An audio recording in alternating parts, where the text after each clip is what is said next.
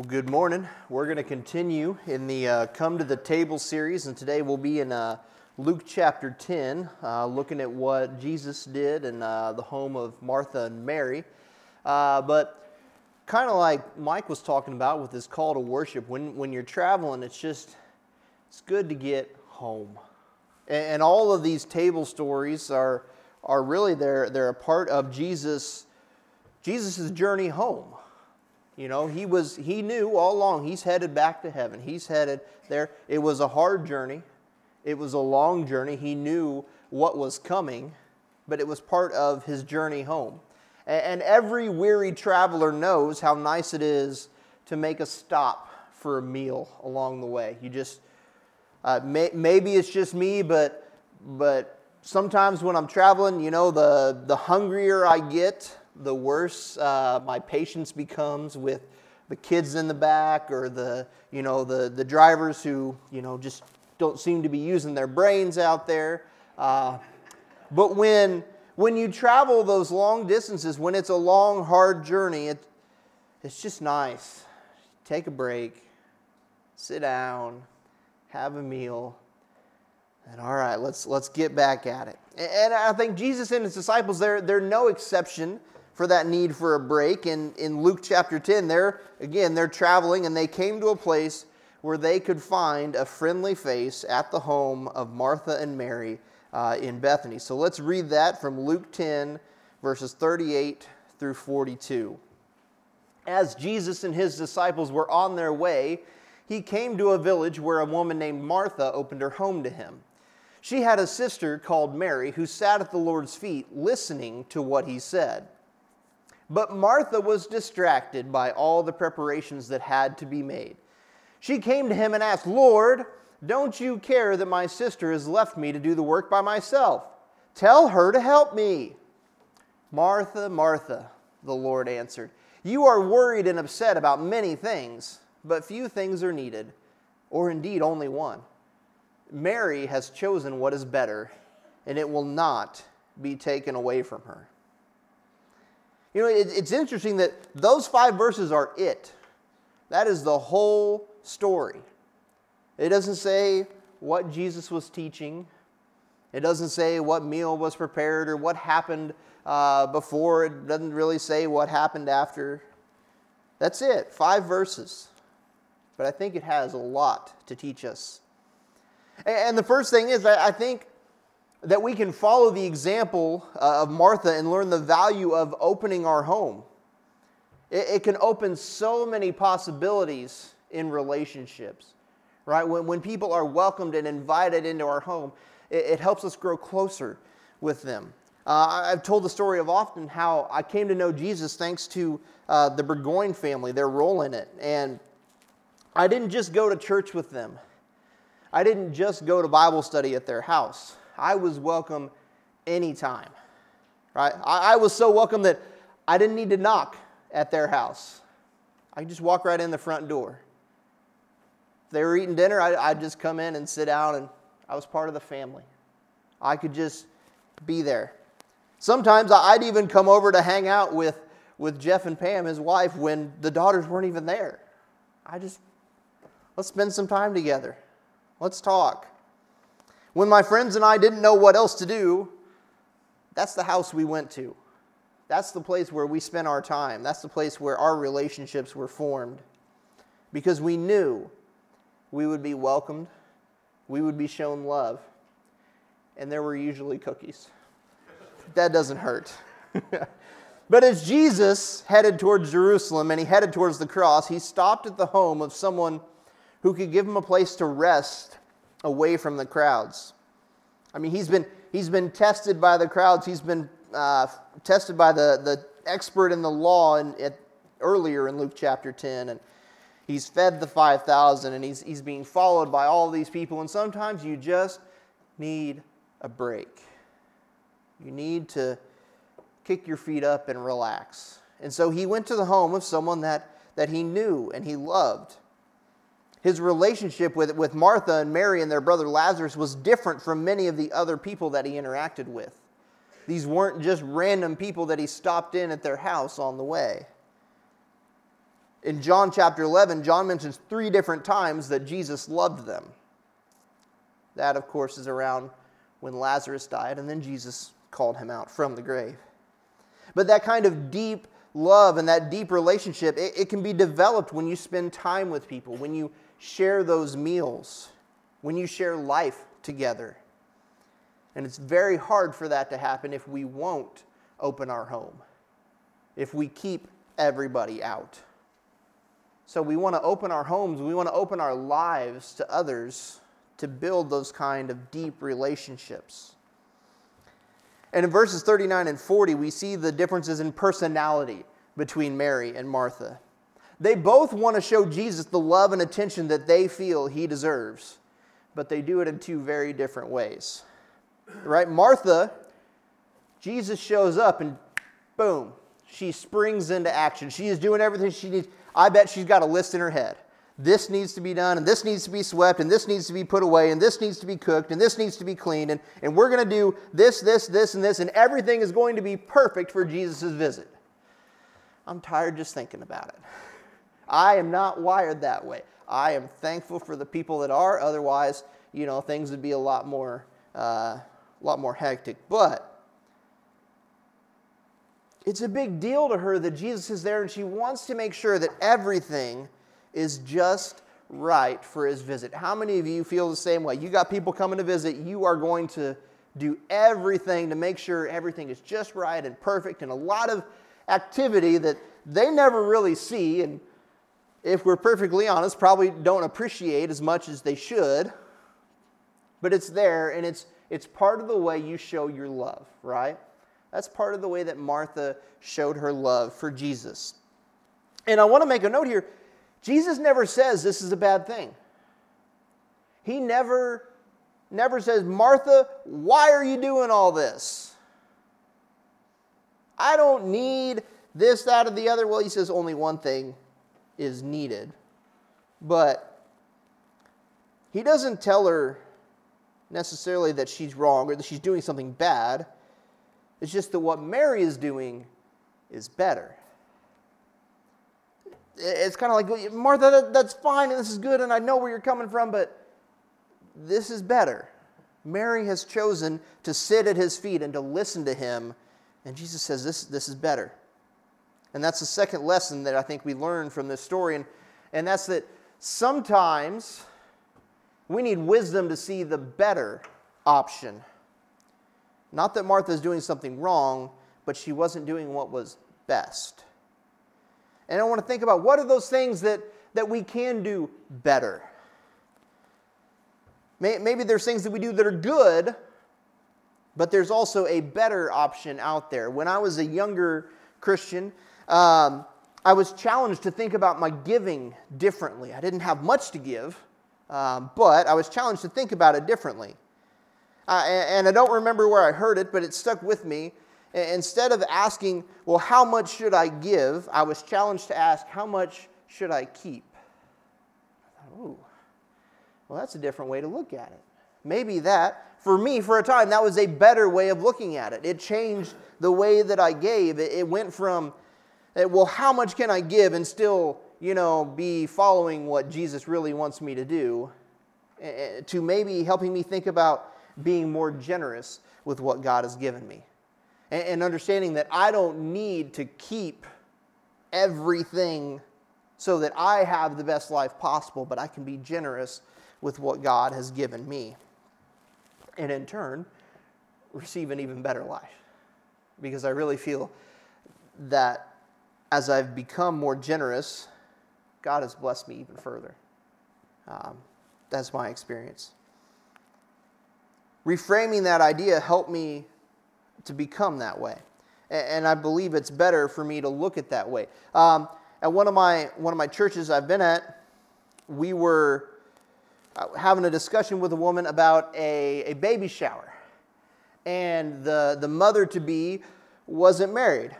And so for me, I was a little uncomfortable with that. At first I was like, making this big deal about this baby. Like, yeah, but it's like, it's not the greatest situation. Like, this isn't something that God loves, that she's having this baby and she's not married. And she just kind of looked at me and she kind of put me in my place, deservedly so, and said, look, she can't take it back. Well, yeah, you're right. So let's love and honor and support that young mother-to-be and help her to understand that the church forgives. The church loves. The church doesn't judge. The church doesn't condemn. The church loves. Let's celebrate that there is going to be good out of this new life. She pointed out there's no opportunity to go back and undo the sin, but there was opportunity to show the love of Jesus to someone who needed it, to show the support of the church to someone who needed it. I was foolish, and I didn't see that at first, but I'm glad there was someone to point that out to me. I can disagree with the actions that someone has taken to get where they've gotten in life, all kinds of things that are results of our sin, but I can still show the love of Jesus to that person. I can still help them see the way to redemption, the way to eternal life in heaven. It is good to stand against sin, but I think it's better to show the love of Jesus, which, of course, does not support or affirm sin, but helps the sinner understand why they should abandon that sin and turn to Jesus. That's what the love of Christ does. It's good to be at church, but I believe that what is better is being involved in the life of the church, giving and serving and sharing life together with the other members. It's good to read the Bible, but it's better to study it closely and allow it to dictate our lives. It's good to tell someone, hey, I'm going to pray for you, but it's better to pray with them right then, right there. It's good to cry out to God with my concerns and my burdens, but I think it's better if we do that and we share them with our Christian brothers and sisters who can help me with them. Maybe there are some parts of your life where you could choose better at work or at home.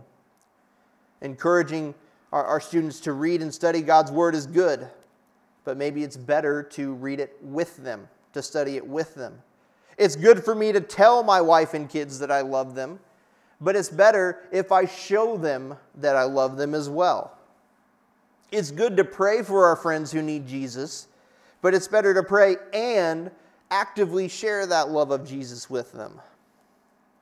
I could go on and on and on with examples, and some of you probably already think I'm doing that, but it's important for us to not be satisfied with good if there is something better out there for us. I don't want to settle for a marriage that is fine and good if I can do better, if I can love my wife better. I want to do the best that I can. I don't want a ministry that is, it's okay. I want something that is better, that is reaching more people, that is showing more love. Good is fine, but let's strive for better. All right, I think a lot of that is why we're focusing on discipleship this year as a church. We think that, there's a lot of good things happening here. New Hope Christian Church is an amazing place with lots of wonderful people, but we can do more by seeking what is better. And when we're focused on making disciples, I think it creates those better relationships with one another and better relationships with Jesus, because that is what we should be chasing after, Jesus Christ together. We want to see people taking that next step in their walk, to move from being people who like being saved to people who love the church, to people who are serving the Lord. We want to see people move from being maybe just a consumer of what the church has to offer to being a part of the church that is offering something to those who need it. And don't get me wrong, there are times when, all we have in us is to come and just be filled by the Lord here at church. There are some times when I have given all that I can give. I have been beaten up by this world, and I just need to come here and feel the love of God and His people. And that is 100% okay. But there should be also be a time where we move to that next step where we then turn and offer that to others. As we experience the love of God and the love of the church, it should give us what we need to move into that other role, right? Where instead of just receiving, we are also giving. We want to move to a deeper relationship where we're prepared to make more disciples. We want to become a disciple and then create a disciple. Be one, make one, right? We've said that before. So our first two lessons from Martha and Mary are that an open home or an open table, it can lead to those deeper relationships, and that we don't want to settle for good when we can choose what is better. We need wisdom to see the better option. And Mary, sitting at the feet of Jesus, provides us with our third lesson. Right? It's an interesting place because the feet of the teacher is where a disciple sits. And in first century Israel, that's not the place of a woman. Most teachers would look at Mary and say, "Get out of here. This isn't where you belong. This isn't what you're supposed to be doing." They certainly wouldn't have been encouraging Mary is doing what is right. But Jesus, of course, was not like every other teacher. He was different. So our third lesson is there's twofold lesson. Jesus didn't restrict anyone from coming and learning from him. In fact, he, of course, often went to those who would not be welcome coming to him, and he spent time with them. They wouldn't be welcome with any other teacher, but Jesus went to them. They didn't always have to come to him. He ate with Levi and the other tax collectors in Luke 5. He accepted the sinful woman washing his feet, and he commended her faith, and he forgave her sins in Luke chapter 7. Bill preached about those two stories earlier this month. Next month, you'll hear about Jesus eating with the Pharisees, who Jesus disagreed with all the time, quite harshly in many cases, but he still ate with them. You'll hear about Zacchaeus, another tax collector that people didn't like. Jesus said, "I'm going to your house."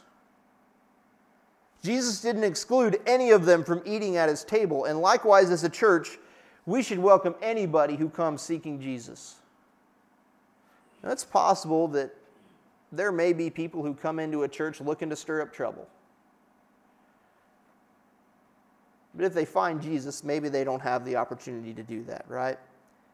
But we should welcome anybody who comes seeking Jesus. This should be a place where they don't find judgment, but a place where they can belong, a place where they can feel like part of a family, a place where they can encounter Jesus. But the second part of that lesson is Jesus also changed the people that he encountered, right? Jesus didn't leave everybody the same. Jesus doesn't leave anybody the same. My experience of coming to know Jesus may not have been typical in a lot of ways, but I think it shares a lot in common with everybody else who's ever come to know Jesus. I got to know who he was, and then I realized I need to change.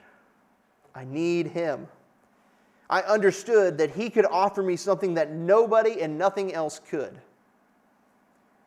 Because the thing about Jesus is that if we will sit at his feet and we'll learn like Mary did, if we will be a true disciple of Jesus Christ, he'll change us. That's what the gospel does. That's what Jesus does. You know, we can learn all about our favorite sports team or our favorite movies or books or music or any of those things, and we can recite all this information about them and we can be passionate about it, but if we can't do the same about Jesus, if we can't do the same about the Word of God, what are we doing? Why won't we just sit at his feet and learn like Mary did? And it's a lot easier for us than it was for anybody back then, right? We have the Bible in our pocket on this device, or I've got about 8 of these, different versions, different sizes, different shapes. But sometimes The amount of time I spend studying God's Word in a day can be pretty easily measured in minutes. And the amount of time I spend watching a game or whatever is in hours. And as I'm sitting thinking this morning about that fact, I need to change some of that. So I'm not just preaching to you, I'm preaching to myself too. The gospel changes everything. We might come to Jesus broken and messed up and blind or sick or hopeless or helpless or whatever it is. But we don't leave that way. Not if we really know Him. When we earnestly seek Jesus, when we desire to know Him like Mary, we find a Savior who loves us deeply. We find a Lord who gives us hope and a purpose and a future. We find that the God of all creation that holds everything together, as Colossians 1:16 tells us, He did what was necessary for us, not just to be saved, but to have an abundant life with Him now, and the promise of eternity. How could that not change us? How could that not shape everything that we do? Mary sat at His feet because she wanted to learn everything she could from Jesus. She says, this is more important than all the other things I could be doing. We don't have the opportunity to physically sit at the feet of Jesus, right? He's not here physically in our midst. But we have Sunday school where we study the Bible. And we have small groups. And we have church on Sunday mornings. We can open up our Bible in our own homes and we can dig in and we can ask questions about the Scriptures to gain more understanding. We can meet together on Sunday mornings. We can meet together on Sunday nights. We can meet together throughout the week. We have all kinds of opportunities to metaphorically sit at the feet of Jesus. But too often we get complacent. Or like Martha, we get distracted by things that aren't necessarily bad, but they're not the better option either. Because if it distracts us from following Jesus, it may not be bad, but it's certainly not good. So as we come to a close, I want us to consider, are we willing to open our home to develop those deeper relationships? Am I willing to share my life with other people so that they can see Jesus through me? We need to ask, am I settling for less when there's the option to choose better? Am I willing to sit at the feet of Jesus and learn everything I can from Him? Or am I just, He's there, gets a little bit. Is Jesus changing me or am I still the same? I think sometimes we might be convicted by something that is preached, and we make a decision, but we kind of keep it to ourselves. And that's fine, and there's nothing wrong with that, but I think a lot of times, maybe a better option is we could share that with others. I don't want to just keep to myself, like, hey, you know what? One of the things that I've been convicted of preparing this lesson is I need to read the Bible in the morning before I do anything else. And so I'm going to get up earlier, and I'm going to make sure I go and do that first thing in the morning before I do anything else. Because I need to do it. It needs to happen. We want to share these kind of things because then we can have some accountability, some opportunities to help each other grow. I'm not saying every decision needs to be made in front of the church or from the pulpit or anything like that. I'm not trying to artificially encourage anybody to come forward, but the decisions that we make should be shared with our brothers and sisters so that we can help each other take the necessary steps. So I don't know if you need prayer. I don't know if you need to make a decision. I don't know if there's anything you need to do, but it's that time. We've reached the end. I hope and I pray that I've preached something today that makes a difference for you and that you can take what you've learned and share it with somebody else and help change their life for the gospel. Let's sing.